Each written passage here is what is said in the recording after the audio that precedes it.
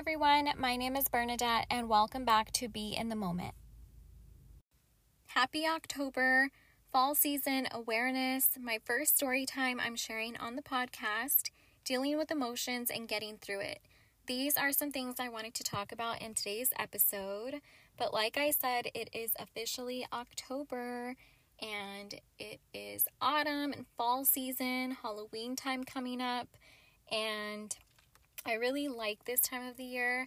I really love the fall season, maybe because I'm a fall baby myself, but I really enjoy this time. I love the Halloween decor, Halloween movies, not the scary movies. I'm not a scary movie person. I don't like scary movies. I will watch some like thriller movies here and there, but again, I'm not a scary movie person. I like the Disney Halloween movies. I love the Disney nostalgic Halloween movies. FYI, love Disney. I will never be too old for Disney. And yeah, I enjoy watching those type of movies this time of year. It's so cute and it's just a good time. Again, the feels.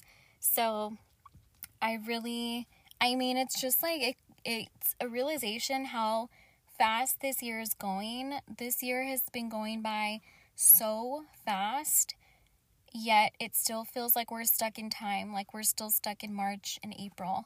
Sometimes that's what it feels like, and yeah, it's so crazy, but this year is definitely a year we will never forget, but we just have to keep going.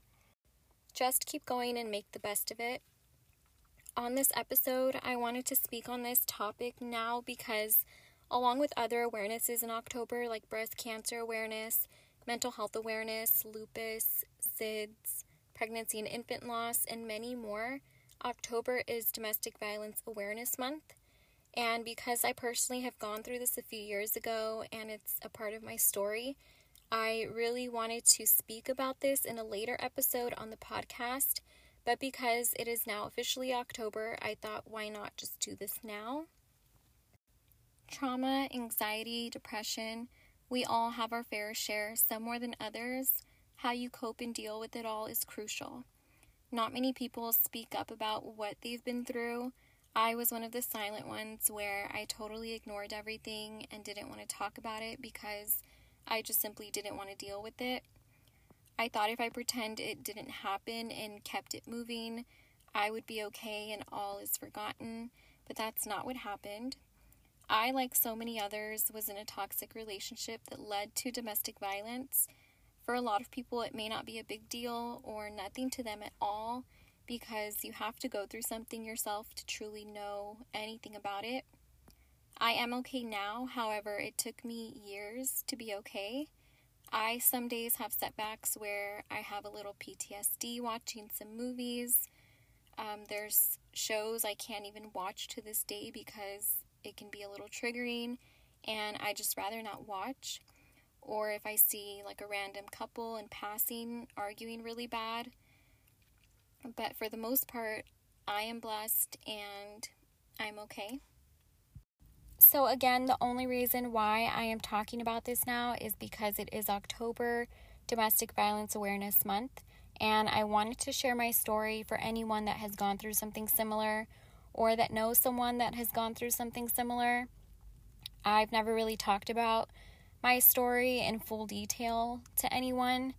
I, at one point, didn't want to think about it, talk about it, anything at all, so as the years went by and as I got older, everything just hit me all at once because I never dealt with my emotions. I never talked about it. I never faced it, I guess. And, I regret that. And that was a mistake on my part that I feel like for a few years I completely went numb to a lot of situations and a lot of feelings that was because of everything I dealt with at one point.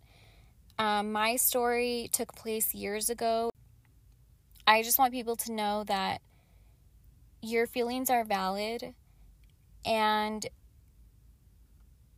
don't think that because something happened so long ago, that is the excuse to get over something, because it's not. Your feelings are always valid, no matter how many times someone tries to tell you otherwise, no matter how many times someone tries to downplay the situation, especially when it comes to domestic violence. And this is another reason why I wanted to start my own podcast, was because I wanted to share my own stories. I wanted to share the things that I've gone through, how I've overcame things, how it led me to become the person that I am today. And my domestic violence story is my story. It's simply just that. And this happened a few years ago, so I feel more, a little more comfortable talking about these things because time has passed. I have had time to heal. We've both gone our separate ways. We've moved on. Everything's okay now. So I guess I'll just start from the very, very beginning, just so I can kind of share the whole story. My ex-boyfriend and I have known each other since we were young, very young. We were kids. I was probably 12 or 13 years old. And we had started off as friends and best friends that grew into a relationship where we ultimately just later on in life grew apart from each other. And I don't really know where to begin, really, because it's a lot. All those years worth. So we, from the very beginning, first and foremost, he was very overprotective of me, very just obsessive over me. Everyone pretty much knew it, and you can pretty much see it. And he also never hid that from anyone. And everyone knew, our friends or acquaintances, teachers down the line knew how he was with me. And it would sometimes be even like an ongoing joke, like, be careful, if your ex-boyfriend sees so-and-so talking to you or walking next to you or things like that. Like, he would get mad over the smallest things. It would be constantly walking on eggshells, pretty much with anything. If I met a new friend, if I, again, was walking next to someone, if just very much like I needed his approval with a lot of things. When it came to like even hanging around or being around some like of my girlfriends, or even friends that I knew but he didn't know, even like my family members or my cousins, he kind of just would have to approve everything first before I did it. Or if he basically didn't approve, it wasn't okay with him. And I just always took it as something that he would always tell me was he was just doing this and doing everything and doing and being the way he was because he cared, because he was caring of me. And I just always took it that way. I took it as, if the person you're with is not like this, then he doesn't care about you. And that's totally not true. That is absolutely false. That's just not healthy. And I didn't know any better, obviously. So something I'm grateful for out of the whole relationship is I'm such a different person, and I am so grateful that I got to experience some of these things, as funny or as weird as that may sound, because I know the difference now. I know like the red flags. I know what's okay and what's not okay. And ultimately, I came out so much stronger. And again, just a completely different person than I was back then. So to start, like I said, we grew up with each other. It started off with small things like that, obviously. I mean, what else could it start with at 13, teenagers, 13 years old?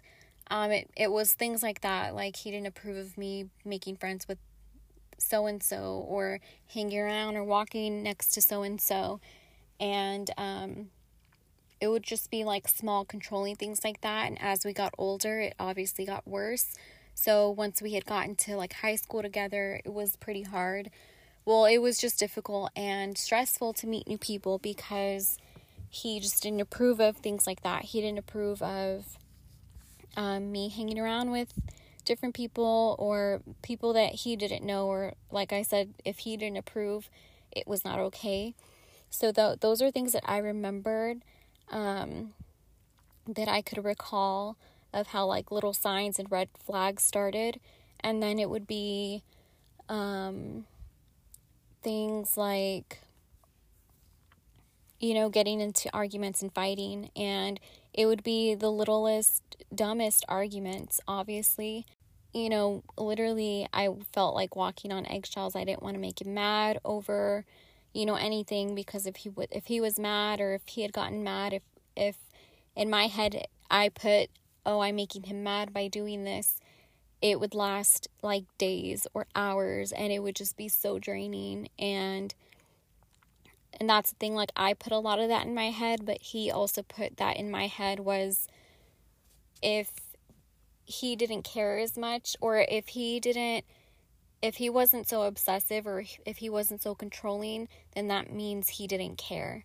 So I obviously thought of it that way because he put it in that way for me to see, was that all of the things he was doing and how he was controlling, and that was because he cared. And if he was not like that, that means he did not care about me, if that makes sense. So, like I said, because we've known each other since we were so young, I basically, and I told him multiple times, and because that's what it was, we grew up together, and he kind of, in a way, raised me with that mindset. And I feel like he raised me in some weird way.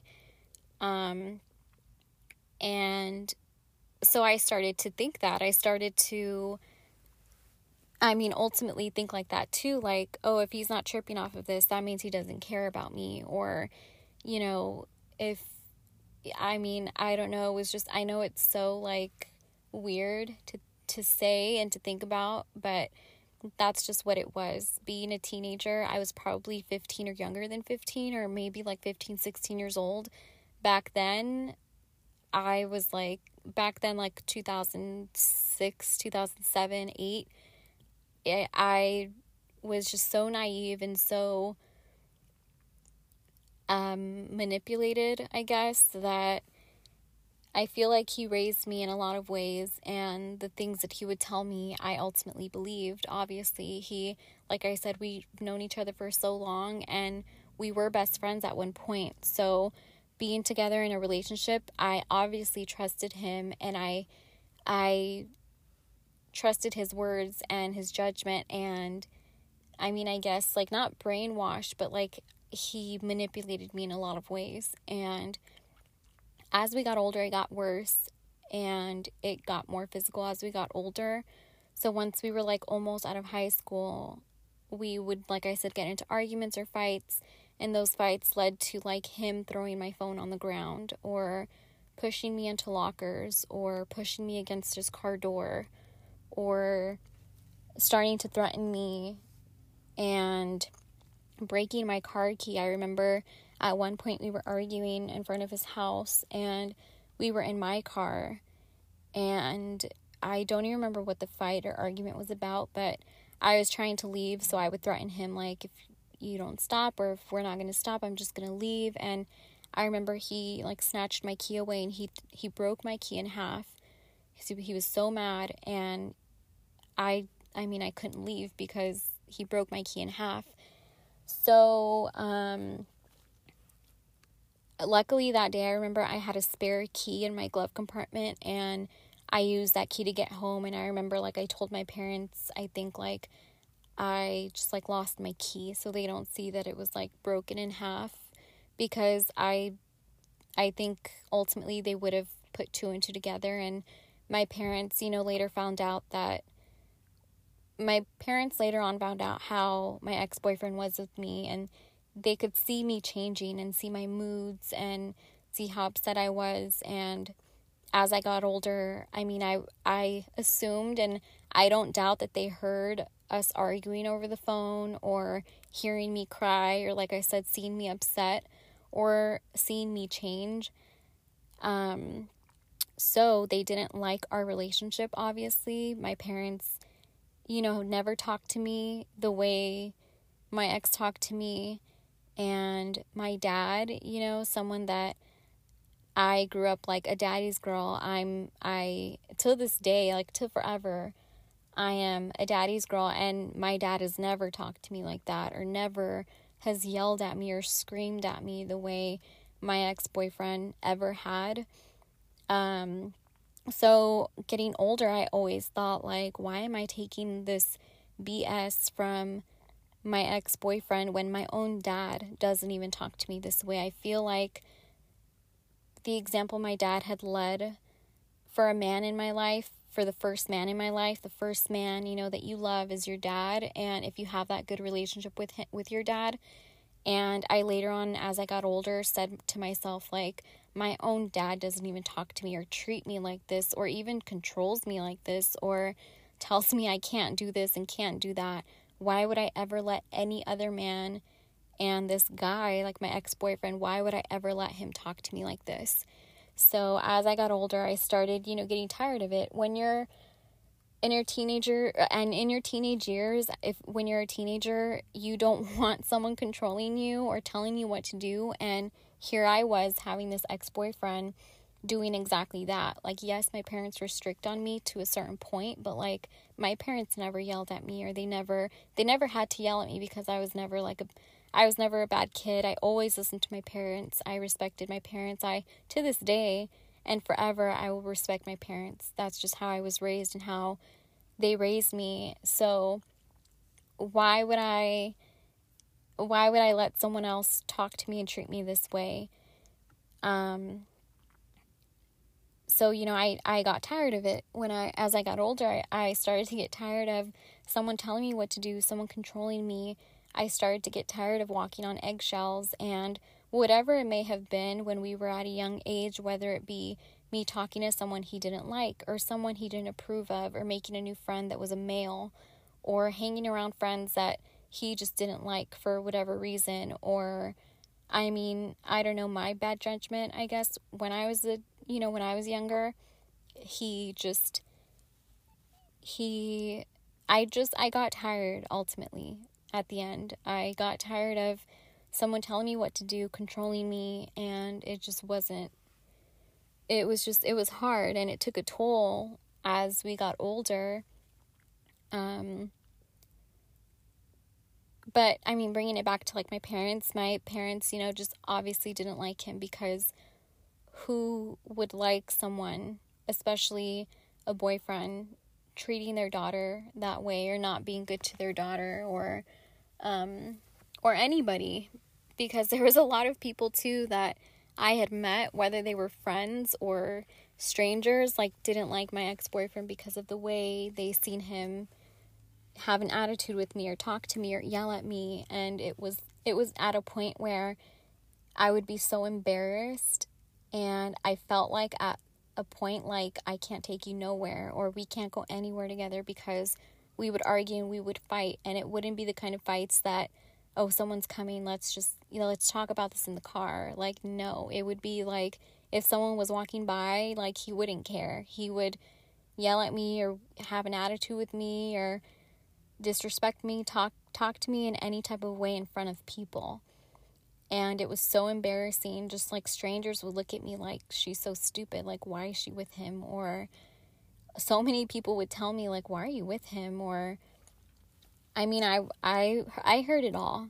And I knew that I had to get out of that relationship at the end. So there would be so many times where I would try to get out of the relationship. It took me a lot of tries, and it took me years to get out of a relationship. So I do understand, and I do feel when people say in a domestic violence relationship, and this is just us dating as teenagers, yet we were together for many years. We were not living together. We were not married. Like, I feel when people say, like, why don't they just leave? If it's a bad relationship or domestic violence, why don't you just leave or walk away? It's so hard to do that, because I've tried it. I know it. I lived it. I've been through it. I try to leave so many times, whether it be if I started to not have feelings for him anymore, or I liked someone else, or I wanted to pursue someone else, or I wanted to get to know someone else, because that's something you do when you're in high school, when you're a teenager. You want to get to know other people, or you want to, you know, you go your separate ways. You know, it's not so serious, although if and when you're in high school, you think it's your whole life, So I remember like wanting to meet someone else, and I had the courtesy to tell him, or, I gave him the courtesy to tell him like, hey, like, maybe we shouldn't be together anymore. Let's just go our separate ways. And he wouldn't let me. And what I mean by that is he would cry, he would scream, he would yell, he would throw fits, he would have meltdowns, breakdowns. And I would feel very bad, and I would feel like shit, and he would make me feel like crap and tell me like, this is how you're going to do me, this is how you're going to be, this is how you're going to, you're going to treat someone, like we've been together all these years, and ultimately make me feel like crap, like the lowest of low. And obviously, like, how do I even go on, or how do I even like live with myself with him putting all this like regret and all this like bad on me and making me feel like so low. Just to even like stop him from crying, I would say like, okay, never mind, like just forget it. It was just an idea. I'm sorry, never mind. Never mind. And I remember so much, like I never met such an emotional person like my ex-boyfriend. I had never met someone so like cried. Like we both cried in our relationship, but I feel like he had so many more meltdowns than I had. He would cry just to get his way with me, and I later on found out that he was spoiled, I guess, with his, growing up, that's how he would get his way, is by having fits or yelling or making scenes, and that's what he did with me. And it worked with me because I just wanted this guy to just stop crying or stop yelling or stop screaming. And as we got older, if, I wanted to try and get out of the relationship or break up with him, he would start threatening me and then threatening himself.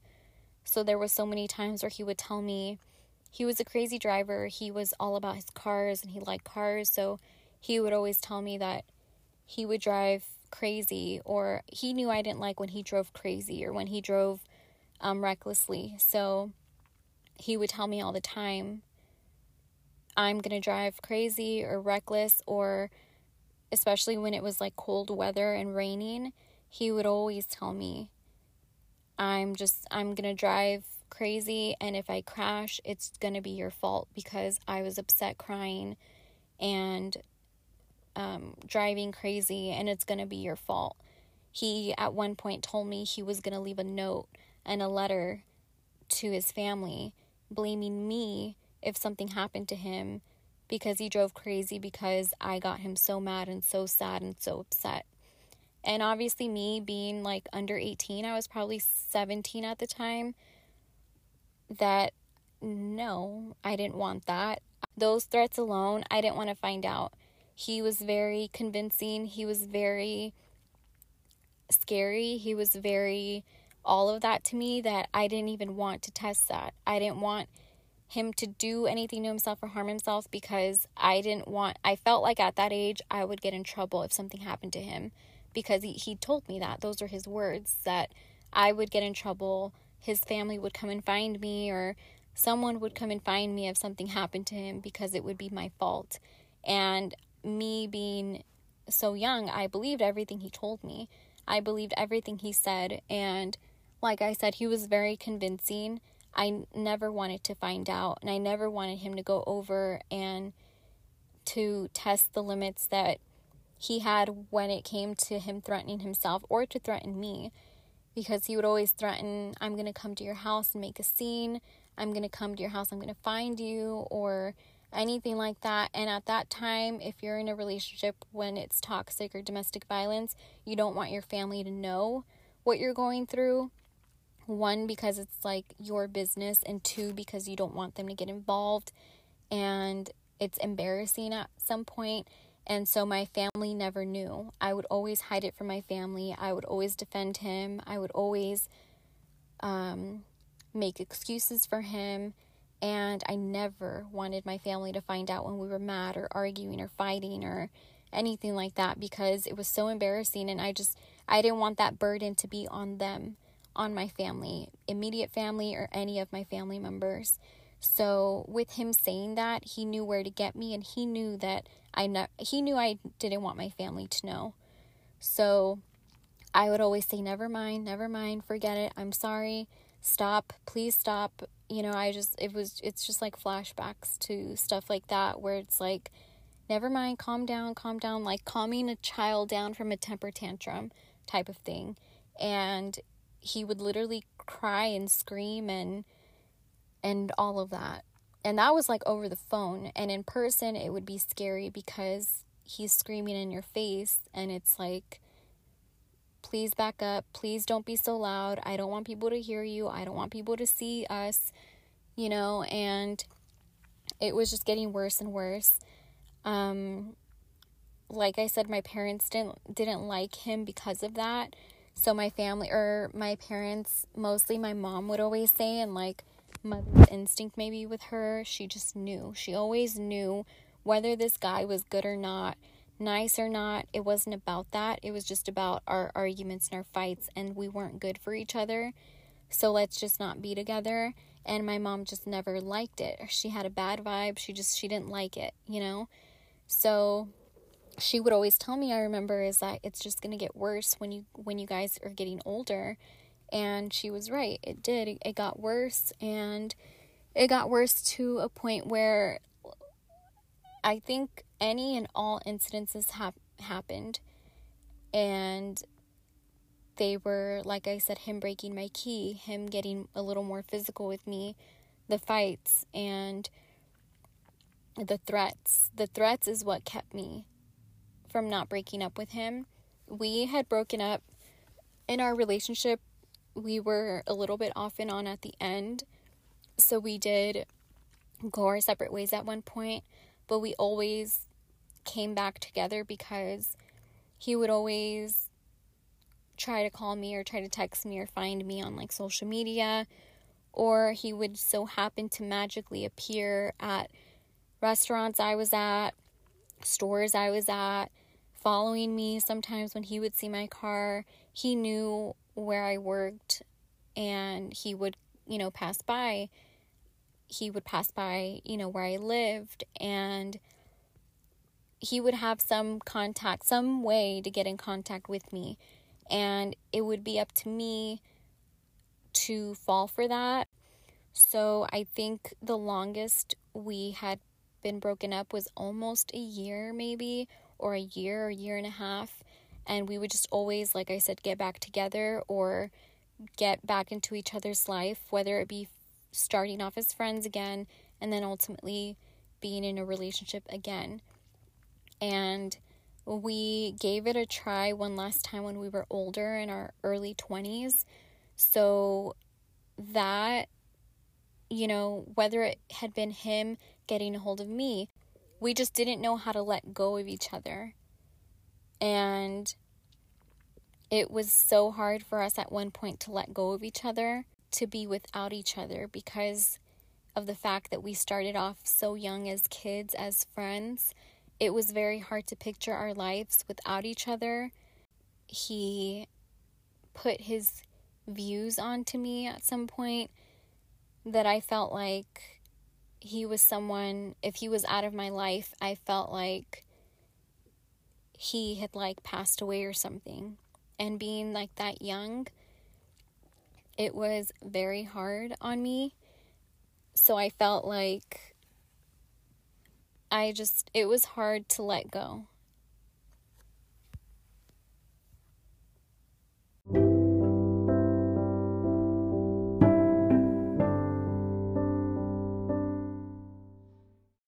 So that was, around high school time.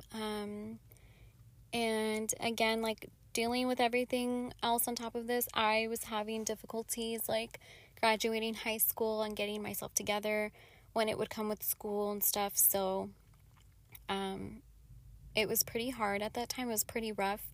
And honestly, like, the only time, it was such a dark time for me that, you know, again, with my ex, he was like my best friend too at the time. And I mean, I couldn't really even have friends, so he was like my only friend that I would have. I wouldn't talk to him about like dark times that I was feeling and that I was having, because I mean, all of these emotions were coming from our relationship together, that at some points when our fights would get really bad, I would feel and I would wish sometimes like I wasn't even here. Like, it was so bad at times that I felt like I didn't even want to be here anymore.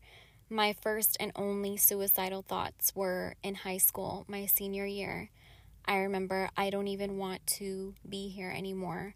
I don't want to deal with this anymore. Like, I'm so tired. I remember being at one point so tired and not wanting to deal with what our relationship was. I felt so ashamed, and it was just a lot what we were going through and a lot what I was dealing with at a young age, that when it came to like our senior year, I remember in high school, I remember on top of everything that we're dealing with and on top of everything that, you know, our fights and our arguments, and it's very, very exhausting and mentally draining. I'm still trying to focus on just graduating high school alone, that, you know, all of our problems it didn't help, you know, anything. And, you know, as we got older, I even remember, actually, my parents didn't even let me go to my senior prom because of our relationship and my ex-boyfriend. We would always argue and constantly fight that they didn't want me to go anywhere with him. So they didn't let me go to my senior prom. They didn't feel comfortable for me to go with him. They obviously knew that even if we wouldn't go together, he would be there. So I couldn't go because of him.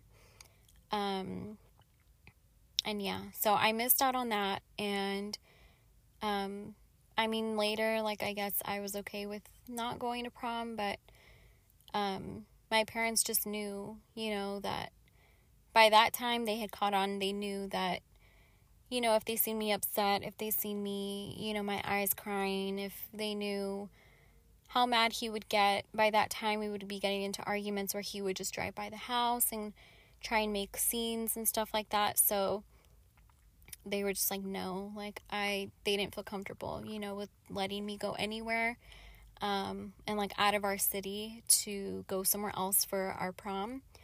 So yeah, I missed out on that. So many things that happened. There was good times and, you know, bad times, and we would break up and then we would get back together and stuff like that. But as we got older, it got worse. It got worse, and it got to a point where, like, we just couldn't do it anymore. And it got to a point that we were together for a long time. We were just so comfortable with each other. We were used to each other, and that's all we knew. All we knew was each other, and there was a point, I feel like, at the end where we just didn't even know how to let go of the relationship. We tried to let go, but we did not know how. And I feel like that's just what kept us together, was that all we knew was each other. And we just needed to get out of our relationship, and we just needed to let go. We grew apart, and it wasn't a good relationship. It wasn't a healthy relationship. And I even remember one point where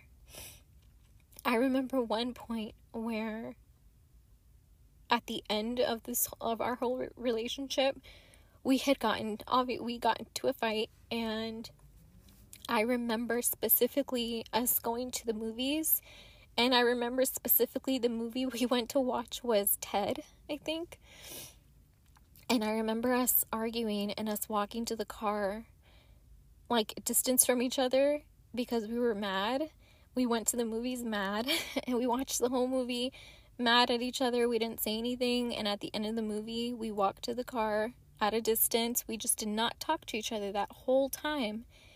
And I remember specifically, like, seeing other couples around us, seeing people happy around us, and I'm just like, I want that for us. Like, I want us to be normal, and I want us to be happy.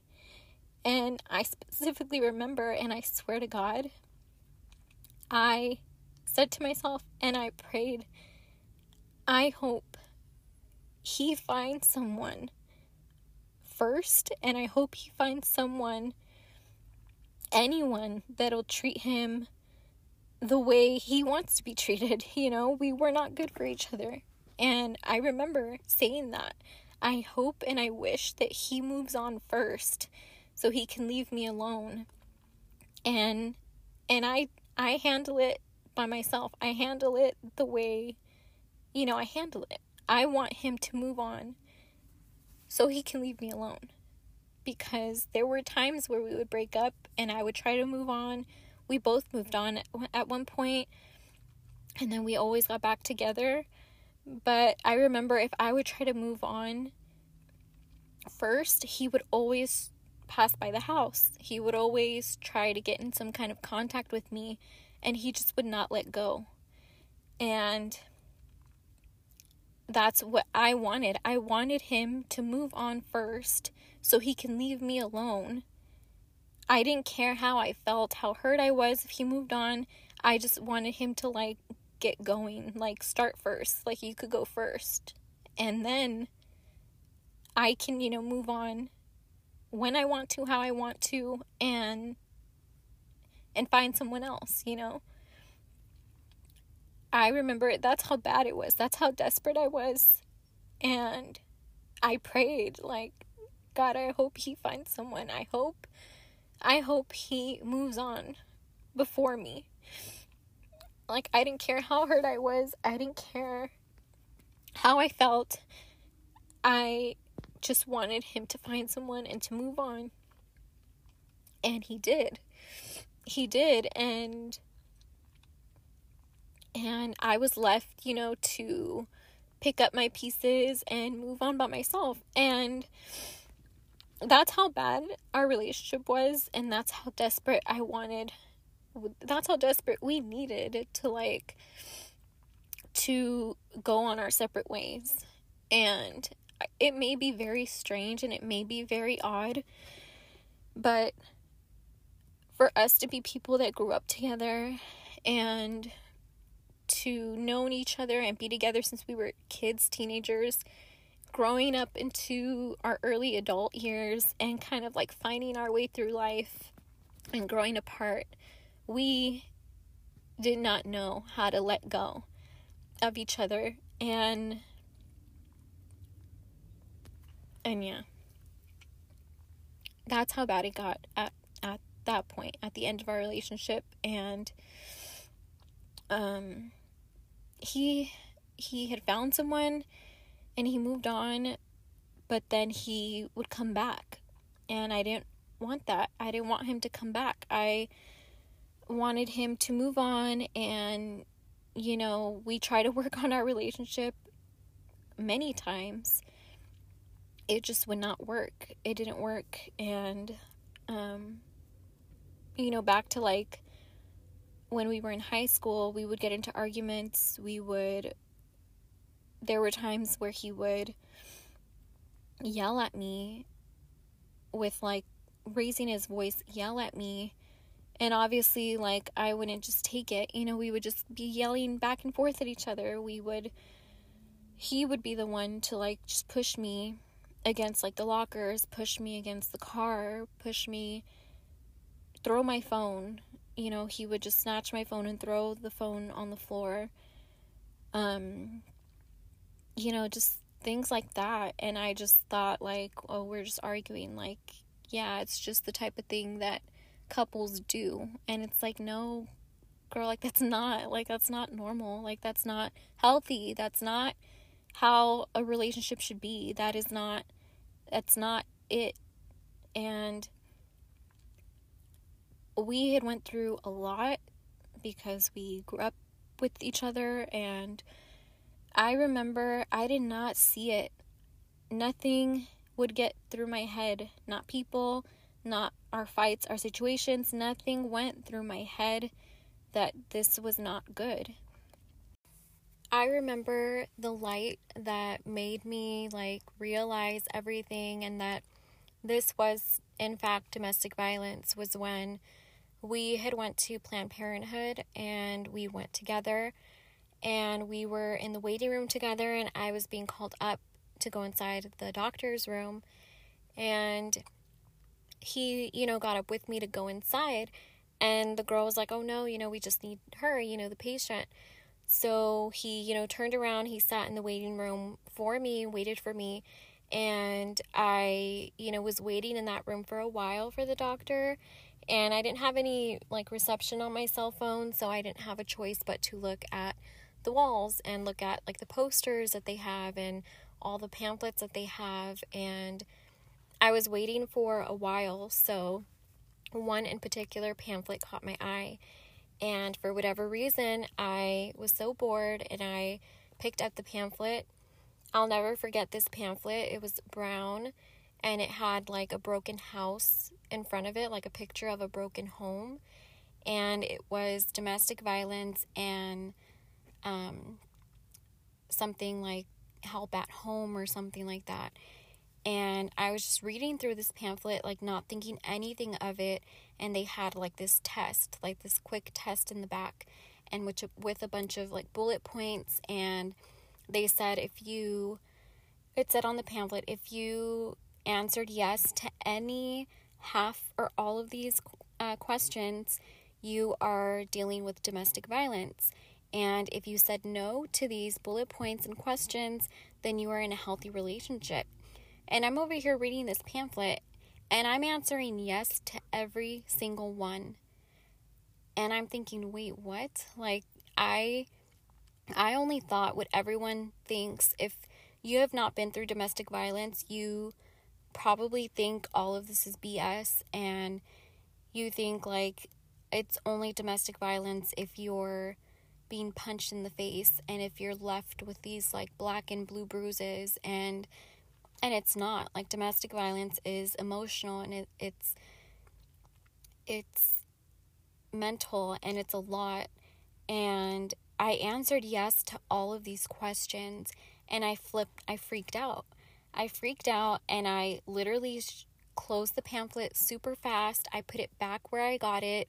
I sat down, and I was so in denial because I've heard it before. I've heard it before from, my mom would always tell me, this isn't, right? You shouldn't be sad, or he shouldn't be, yelling or arguing with you, and people around us, would tell us, and I just didn't believe it. You don't want to believe it, when you're young still, and when you're, I didn't see it, and I didn't want to see it, and I, again, was so in denial, and I just literally didn't want to think about it. I just blocked it from my mind, and I just continued to wait for the doctor, and, once the doctor came in and we left and everything, I just had that in the back of my head. So every time we would argue and fight, I would constantly have the domestic violence scenarios in my head, and okay, maybe this is domestic violence, and yeah, later on, as we got older, that's what it got worse, and we grew into being in a relationship and getting more physical and getting, the fights getting worse, and it just led to a lot more building up. It takes time to get over the situation. It takes time to get over what happened, not over the person. For so long, I felt even today, talking about this or ever bringing up this story or the situation, I always feel people are kind of quick to say oh, you're still not over that? Get over it. It happened how many years ago? When it's I'm not It's not that I'm not over the person or I'm not over the relationship, because it's not that at all. To me, at this point in my life, it has nothing to do with the person. It has nothing to do with my ex. It has nothing to do with the relationship that we were in. It was the situation I was in. It was what I put myself through when I was younger. It was what I was dealing with when I was younger, and this traumatic experience and the setting that all of this was in. And at the end result of us leaving each other, of us not being together, and what really caused the domestic violence, that's what, is so hard. That was so hard to get over. And it took me years to get over it. It took me years to get over it because for so many years, I pushed it back. I didn't want to deal with anything. I just wanted to forget all about it. So I didn't face anything. I didn't face my emotions. I didn't face anything. I didn't deal with anything. I just pushed it all back because I didn't want to deal with anything at all. And I didn't want to think about anything. And it's hard to talk about it, and I feel like I never talked to anyone about it. I never talked to anyone about it back then. I felt like I was just trying to avoid everything and everyone, and I was trying to protect him and protect us and protect our relationship, that I never talked to anyone about it. I didn't talk to anyone about it. And even after everything happened and we went our separate ways and we went through more things, like, I never talked to anyone about the relationship and the domestic violence and what I had been through, because at one point I felt so ashamed. So one day I remember just when we were so tired and so had this relationship sucked out of us, one night, particularly January 30th, 2013 or 14 or 2013, we were at a point where we were so done. Maybe I was more done than him because he kind of kept on pursuing it, and we had been at a point where he was talking to someone else and basically trying to talk to me and someone else at the same time. So I had told him, if you do not stop talking to me, I'm gonna tell this new girl you're talking to that you're basically still trying to see me, and basically, you obviously still have feelings for me, because he kept telling me that he did and he wanted to work this out between us, yet he's still pursuing this other girl. So keep in mind, I didn't know this girl at all. I knew nothing about her, and I didn't care to know anything about her. That's not the point. But the point is that he was really just trying to talk to us at the same time, and I wasn't about that. I wasn't going to have that. So he got really upset and really, really mad when I told him that if you just don't let go of us and stop talking to me, I'm going to tell this girl some way, or I'll post it on my social media that this girl looks at, and I'll post something like he's talking to both of us, or like a screenshot of our text messages or something. So he got really mad, and we stopped talking for a few days because he was so mad. And I actually stopped talking to him for a few days because those few days that we didn't talk, he was nonstop calling and texting, leaving me voicemails. So one day, after not talking to him, after he knew I wasn't responding to those text messages and phone calls, he tried to talk to me very calm. So he started texting me in a calm manner, calling and leaving voicemails, talking very calm on there, and was just ready to talk one last time, just like our goodbye, and this was it. So I remember I was getting off of work. I remember he contacted me very calm and was just ready to talk about it one last time, kind of say our goodbyes, like I said. So I did, and not talking to him for a few days, I thought, okay, yeah, he's calm now. He gets it. He's tired, and we'll just, talk one last time. So this is something that we would do throughout our relationship in the years that we were together. Whenever we would fight or argue and we were ready to talk about it and settle things and, talk and be okay with each other, he would pick me up in his car and we would just talk down the street or in front of my house or in front of somewhere, just in his car, we would talk about it. And this is just I just thought, this was something else that we always do. So he said he would come by my house and we would talk in his car again. And I said, okay, I agree to that. And I left my house. I just walked out of the house. I didn't tell anybody because this was something I've always done for many years with him. I would just walk out of the house. We would talk in his car. I'd come back to the house and everything's fine. So that's what I did this time. And as soon as I stepped into his car and as soon as I closed the door, he sped off so fast and he just flipped like a switch and was, again, so mad, starting to yell at me, starting to talk to me so crazy. And I just had a really bad feeling. And I told him, like, what are you doing? Like, where are we even going? You said we were just going to talk in front of my house. And he said, like, I'm not taking you back home. Like, that's when it all started. And I said, well, if you're going to not be calm and be mad and like this and act crazy, like, just take me back home. Like, there's not even any point in talking or trying to talk to you if you're going to be like this. This is why I was avoiding him for days, because he was acting like this. And he just was not calm at all. And I knew from being with him so many years, I knew he was not going to be calm anymore. And he was just, there was no going back for him after that. So I, got scared right away. But in the very beginning, I was just so confused. And I just started to think, like, what do you even think you're doing? And it was a little funny to me at the beginning because I just didn't take him seriously at all. And I thought, like, why are you acting like this? Like, what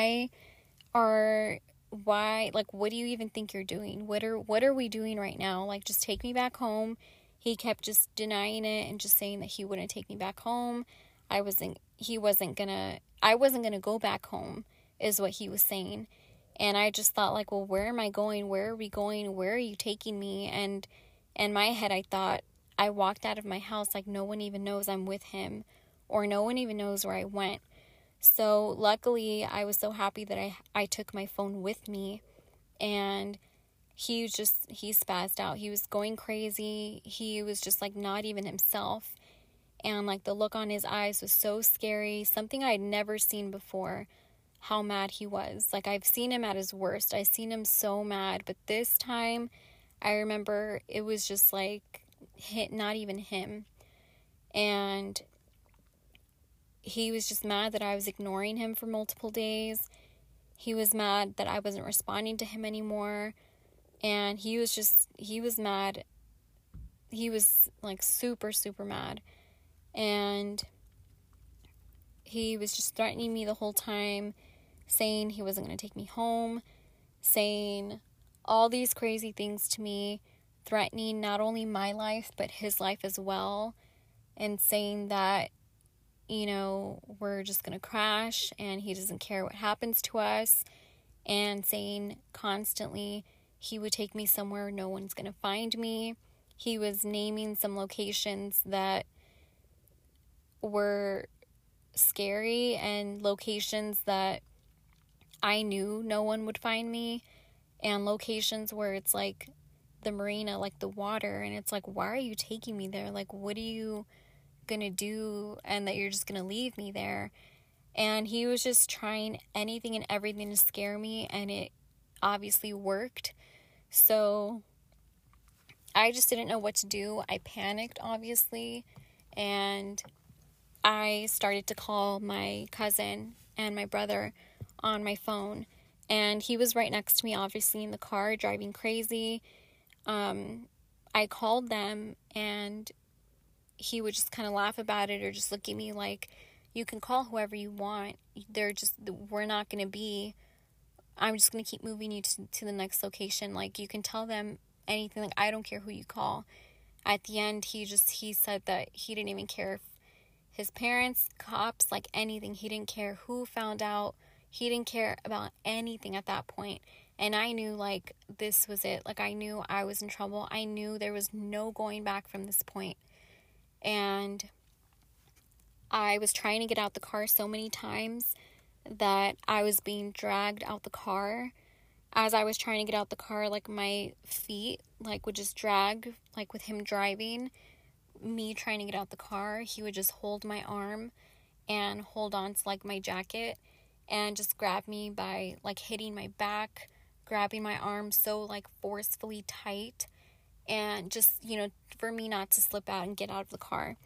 So I was scared out my mind, obviously. I had never been so scared for my life and so scared out my mind like that I ultimately thought at one point, like, I'm not going to see my family anymore. Like, I didn't even get to say goodbye to them. Like, what's going to happen to me and what's going to happen to us?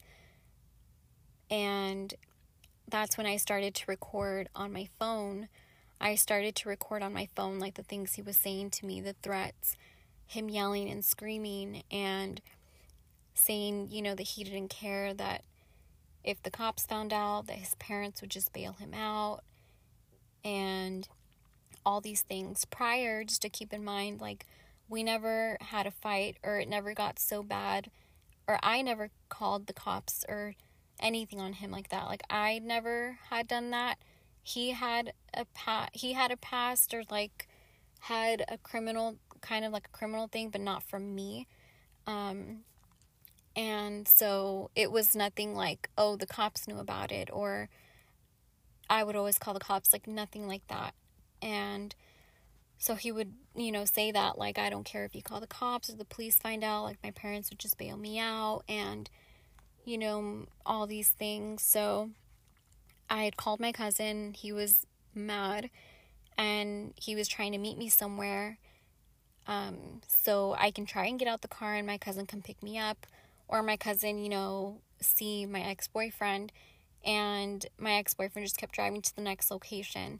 So when I noticed that we were getting a little further and noticed, like, the bad areas that he would drive me, I just told myself I knew I had to get out of that car.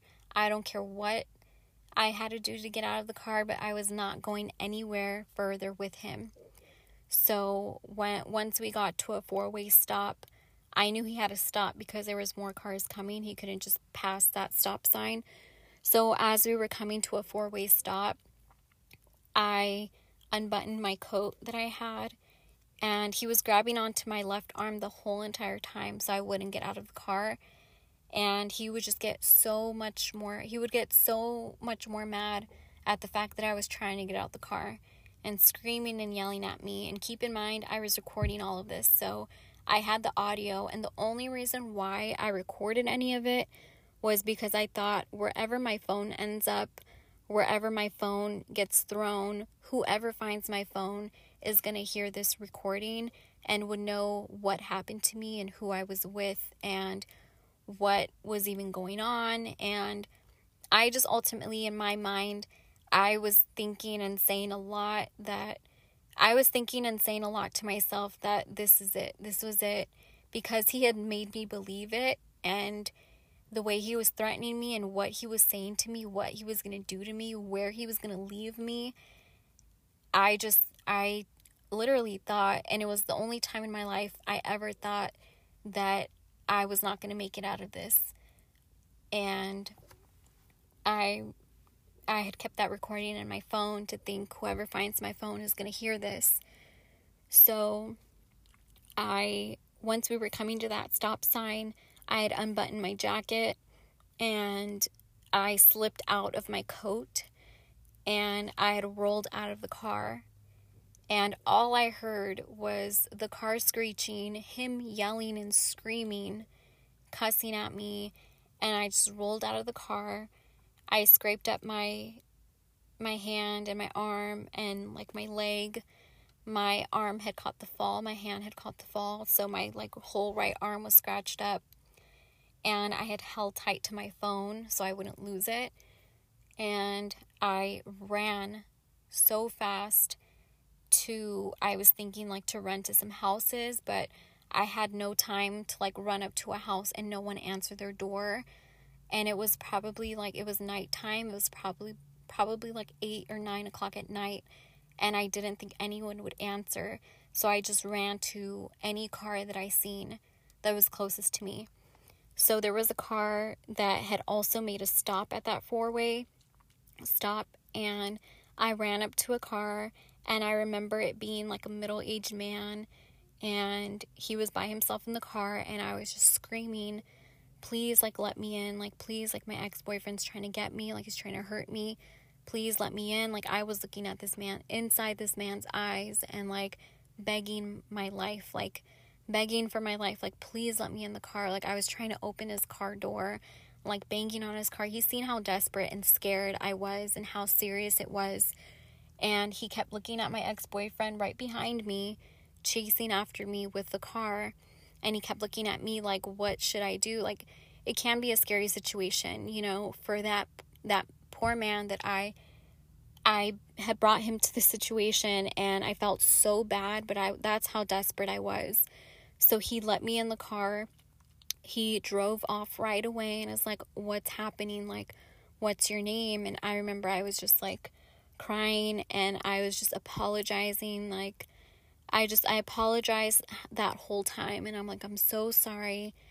I'm just so sorry. I was so sorry. I was so embarrassed, and I was just honestly so sorry that I had even gotten him involved. But I was so grateful that he had let me inside of his car.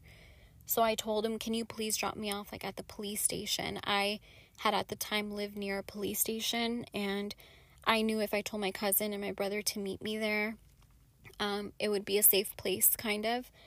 So I called my cousin on the phone, and I told him, like, hey, can you please meet me at the police station? Like, someone's dropping me off there. And I had got out of my ex-boyfriend's car. So they had met me at the police station. This man had dropped me off at the police station, and I just told him, like, I'm so sorry. And I told him my name and my ex-boyfriend's name and, like, what had happened, what was going on, what he was trying to do to me. And I kept apologizing to him. And to this day, like, I still think about that man, and I think about, like, how much he had helped me and saved my life. And I think about, like, I wonder if I had ever seen him again, and I not even know it was him. And I remember I prayed for him, and I pray for him to this day. Sometimes, like, I'll think about it randomly, and I'll still think, like, again, like, I wonder where this man was even from, or, like, I wonder if I had ever seen him again and not even know that it was him.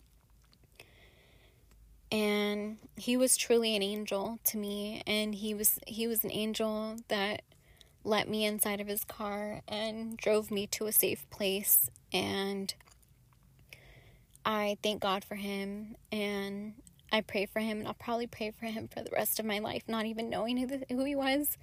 But, like, I'll always pray for the man that let me in his car. I'll always pray for the man that let me in his car at my time in need. So my cousin and my brother met me at the police station, and I had got out of that man's car, and I just told him, like, I'm so sorry, but thank you so much. Like, thank you. And he left. Poor man was probably so confused and was like, I have no idea what the hell just happened, but I hope he knew that he did a good thing and that he saved someone's life that night. And my cousin and my brother were so mad, and I was just in the car with them, and I just wanted to go home. Like, all I wanted to do that time was go home, go to bed. Like, I didn't want to talk to anybody, see anybody. I don't even know myself, like, what had even just happened. I was just trying to go out to talk to my ex-boyfriend like we had always done, and just try to patch this up and move on, and just move on as friends. And everything had happened so fast. And once I had got to my house, once my cousin and my brother had drove me home, my ex was already outside of my house yelling and screaming at my family members that I did this and all of this was my fault. And it's like, you can't justify anything. What you were just about to do and say and threaten, nothing can justify what you were trying to do, especially to my own family, you know? So that was just like even more of like, what are you even doing, or what do you even think you're doing? Like, yelling at my family members, trying to blame this on me. And I remember, like, I just didn't even care anymore at that point. Like, I didn't even say anything to my ex-boyfriend. I was just trying to go inside of the house. That was the last time I had seen him for a little bit. And I remember just like my whole family was there and everyone was so mad and so upset, and I just wanted to go to bed, and my hand was like all scraped up. And a cop was called. So someone had called the cops. I don't know if it was a family member or 911, because a family member had called 911 at one point because they had heard what happened, that I had jumped out of the car and that my boyfriend had, was holding me against my will, and they had seen my hand.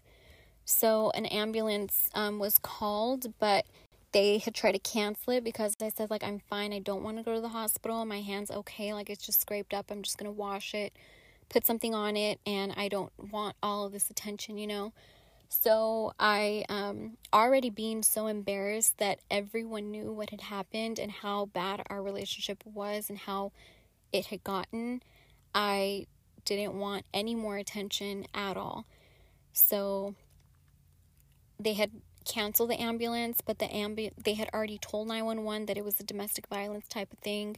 It was an ex-boyfriend thing, and that he wasn't letting me out the car, and I had rolled out of the car, like I jumped out of his car.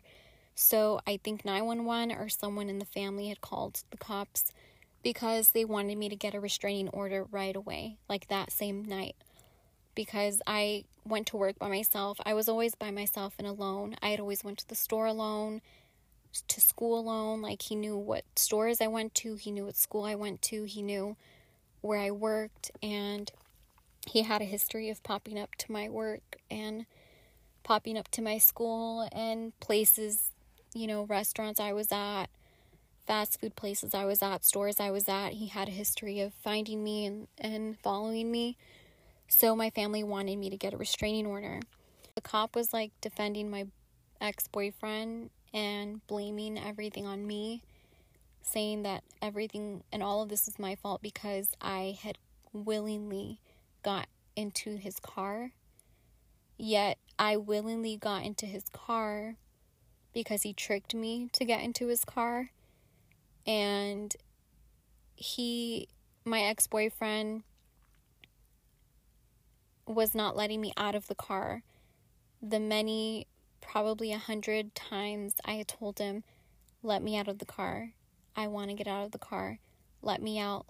Please let me out. Please take me back home. Like, I had everything recorded on my phone that I didn't even need to speak because the recording could speak for itself. So I was just so confused and looking at this cop like, if you're not helping me, please get out of this house. Because he was ultimately the only reason why the cop was even called was to get a restraining order. And I had no idea. No one knew how to go about that. So when I told the cop, like, I'm going to get a restraining order, that's all I need, the cop said, I'll always remember this cop, by the way. This cop said, you won't get a restraining order and you won't win. You won't be granted a restraining order because of this. They're just going to throw out your case because you need to file a police report. And I didn't want to file a police report because I wanted nothing to do with what had happened. I was so mortified. I was so embarrassed. I just wanted to be protected and I wanted to move on with my life. And I knew with the restraining order, like, this guy, my ex-boyfriend, wouldn't be able to contact me anymore. He wouldn't be able to follow me or look for me or find me anymore. without like some kind of consequence or something like a restraining order stopping it. So, and obviously at that point in our relationship, I wanted him to move on. I wanted us to move on and go our separate ways, but he had kept finding me. He had kept trying to talk to me and get into my life. Like I said, he would call me nonstop, text me nonstop until I finally answered or finally text back, and I could change my phone number, but if I changed my phone number, he would drive by my house. So what, I had to move? Like I had to move houses? Like no, we weren't going to move houses because of that. I wasn't going to change my job because he knew where I worked. I wasn't going to get out of school and transfer to another school because of this guy. Like I wasn't going to rearrange my life for him. All I needed was a restraining order for him to stop trying to contact me. And the cop was saying I was not going to get granted a restraining order. I was just going to waste my time. Like, I was never going to get one. Like, I just could not believe, and I was in shock. And I remember telling that cop, like, I was so mad. I was so tired and so confused. And I remember telling him, like, do you have a mom? Do you have daughters? Do you have a sister? Like, do you have any females in your life that you love or care about? Like, would you say the same thing to them if a guy was, trying to do this or go after them? Like, you would tell them, like, oh, there's no way you could get a restraining order, or all of this is your fault. Like, no. And I just wanted nothing to do with him. So when he said, like, I had to file a restraining order, or I had to file a police report to do anything, I believed what the cop said. So initially I had filed a police report to also have on record, like, of the incident and what had happened. At the end, he had just made it seem like it was my fault and I willingly got into the car, although, like, I was being held against my will in that car when I had kept saying, get me out, let me out, let me out, please take me back home, get me out, let me out, like, over and over again. And again, all of this was on the recording, so I didn't care, because I had it recorded anyways. So after I had filed that police report, the cop was like, yeah, you're probably still not going to get it after the police report, and the police report's going to take several days and several weeks. And it's like, I need this restraining order, like, right now, like, tomorrow, like, today, like, I need it now. I can't wait a couple weeks or a couple days or anything like that. So I just said, like, okay, whatever. I didn't want anything to do with that cop anymore. I knew he wasn't going to help me. So I thought just the next day, tomorrow, I'll go to the police station and I'll try to find someone else that could help me or get a restraining order. And so I went the next morning to the police station. I filed a restraining order, and the clerk there was so nice to me and she was so helpful. And she helped me file the restraining order because I had no idea what I was doing. And I told her everything what had happened, what was going on. I told her that I even have a recording and, like, screenshots of, like, the text messages and him cussing me out and him threatening me and the hundreds of, like, missed calls that he wouldn't leave me alone. Like, I have everything recorded and saved in my phone. So she had said, okay, that's fine. So you can show the judge on your court date and, hopefully that you can get this restraining order granted. So automatically they filed a emergency restraining order, and I had the protection until up to the court date. So once my ex-boyfriend found out about that, he just went crazy, and it was so easy to get a restraining order for me. I guess because of my situation or what had happened or what was going on.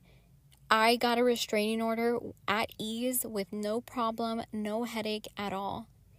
And I ended up later finding out that I didn't need a police report to file a restraining order. And I kept checking on that police report because the clerk said the police report can help the restraining order, but it is not necessary to get a restraining order. The police report is not necessary. And I was so confused. Imagine, like, if I believed, I can never get a restraining order, and I wasn't going to get granted one, so I never got a restraining order. I could not imagine my life without that restraining order today. So it's so sad to think about, like, so many people that get killed because they don't get a restraining order, or because they weren't granted a restraining order, or if they believe a cop that says you will not get a restraining order, you're wasting your time. It's so sad to me. And I'm not that type of person that just gives up like that. I'm very just strong-willed, and I went through and I followed up, and I got the restraining order. Like I said, at ease, so easy. And I later found out, and the police report was ready. The police report said nothing to help me. The police report just said that it was an ex-boyfriend, ex-girlfriend type of thing, and that I willingly got into his car, so it was my fault, and it was just so crazy. So I didn't even use the police report. I didn't even need it. And once our court date was set, we went to court, and that was like the first time I had seen him since the accident, or since the incident, what he did to me. So it was very awkward. It was very scary for me. I didn't want to do it. I didn't want to go. I was so just dreading it, and we made no eye contact with each other. But I remember, like, my whole entire family went to court with me and supported me, and I was so grateful for that. And he, of course, showed up by himself because he didn't want anyone to know what was going on and what he did. So he showed up by himself, and the court was like a public court. So there was more people with more cases in that courtroom to hear us. And the judge, and I remember there was 2 bailiffs there, and the judge was an older man, and he was being fair with us. He was hearing us out. And I remember my ex-boyfriend went there dressed so professional, and like had his professional voice on, and was just like I felt like the judge at that time, when we were both saying our sides of the story, I felt like our judge was kind of like going back and forth with us, because that was something about my ex-boyfriend. He was very convincing. He was very manipulative. He was very smart. He knew the words to say. He had a mouthpiece. Like, he knew how to talk to people. He knew how to convince people. Just like later on I found out as I got older, abusers or people, that control you, and in domestic violence situations, and narcissists, they know how to talk, and they're very smart. They know how to get their way. That's how he was talking to and convincing the judge. And I told the judge, like, I have a recording, like, I recorded what happened that night. And I also presented the judge with, like, the text messages of him cussing me out, and like back-to-back multiple text messages of him threatening me, and the like 70, 100 missed calls from him back to back to back at all hours of the night and morning. And the judge let me play the recording on the microphone so the whole courtroom could hear. And once that judge and everyone in the room and the bailiffs and everyone heard that recording, everyone looked at my ex-boyfriend like, is this the same person in the courtroom right now? Like, they could not believe how different he had sounded, and how much his voice had changed, and how just crazy how he was talking. So once, like, they heard the recording and him yelling and threatening me and saying how he didn't care if the cops found out, that his parents would bail him out and things like this, the judge looked so mad, and the bailiffs just looked so mad. Like, everyone was just disgusted with him, and like looked like, just disgusted is the only word I could think of to describe it. And after that, the judge immediately granted me the restraining order, again with ease. And he had granted the restraining order for 3 to 4 years. So with the restraining order, I was so happy to get. After the court, I remember right after I played the recording and the judge granted me the restraining order, we were immediately dismissed. The bailiffs had to walk my ex-boyfriend to his car, and my whole entire family followed the bailiffs right behind my ex-boyfriend to his car. And everyone, like, even the clerks that I had spoke to were like, you can press charges, like, you can go further with this. And I didn't want to. I wanted nothing to do with anything. I was so in denial, and I just didn't want to accept it, and I just wanted to move on.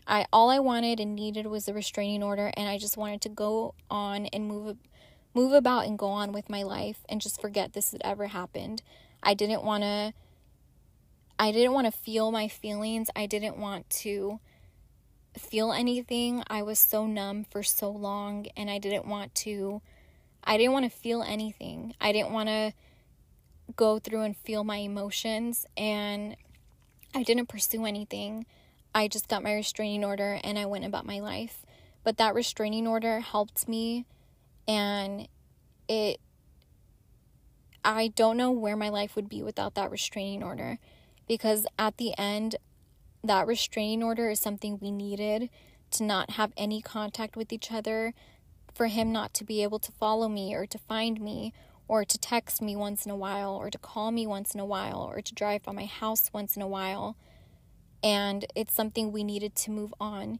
He could finally move on, and I could finally move on without one of us feeling that we can contact each other, or me worrying about him contacting me. And right after we got that restraining order, and right after I had filed the emergency restraining order, he had moved on. And I was comfortable with him moving on, and him moving on, me knowing that he couldn't contact me anymore.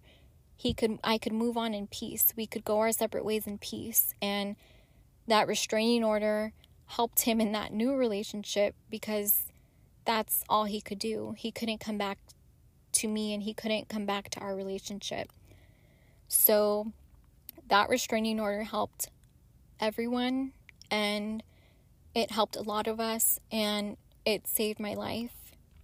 And after that, I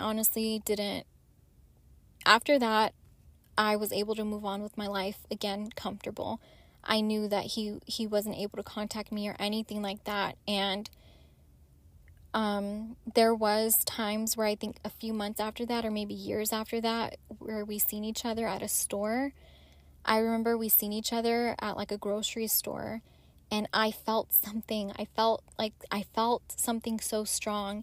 And you know how when you feel like someone's staring at you and you just look and you like make weird eye contact with, like, awkward eye contact with someone? Like, that's what happened to me and him. So I remember years after I had got the restraining order, I seen him in a grocery store, and I was just standing in line, and I remember like feeling something, and I turn around and I see him, my ex-boyfriend, and I had just caught him just staring at me, and we locked eyes for like seconds, and I think that was one of like the last times I remember seeing him. I mean, that was the long story short, actually, because I know there's so many things that I forgot or that I left out, but that was just briefly to say and talk about like what had happened that night.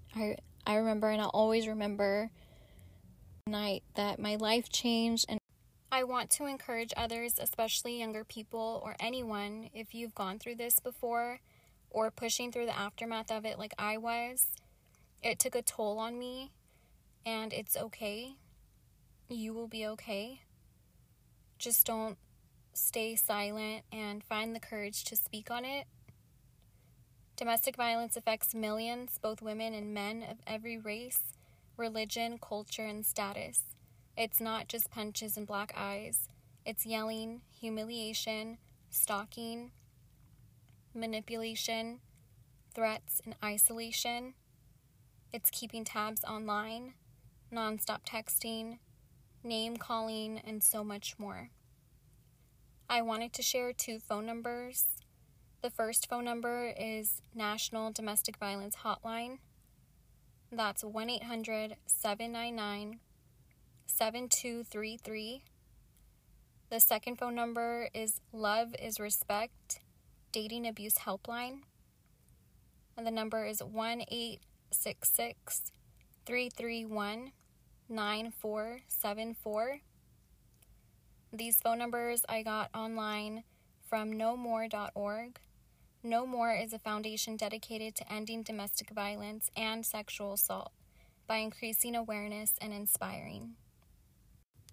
I feel like I can talk about this now because it happened years ago. It happened a few years ago, and like I said, I'm okay now, and I'm in a better headspace, and I just take all of the negative that came from it and turn it into a positive and going forward with my life.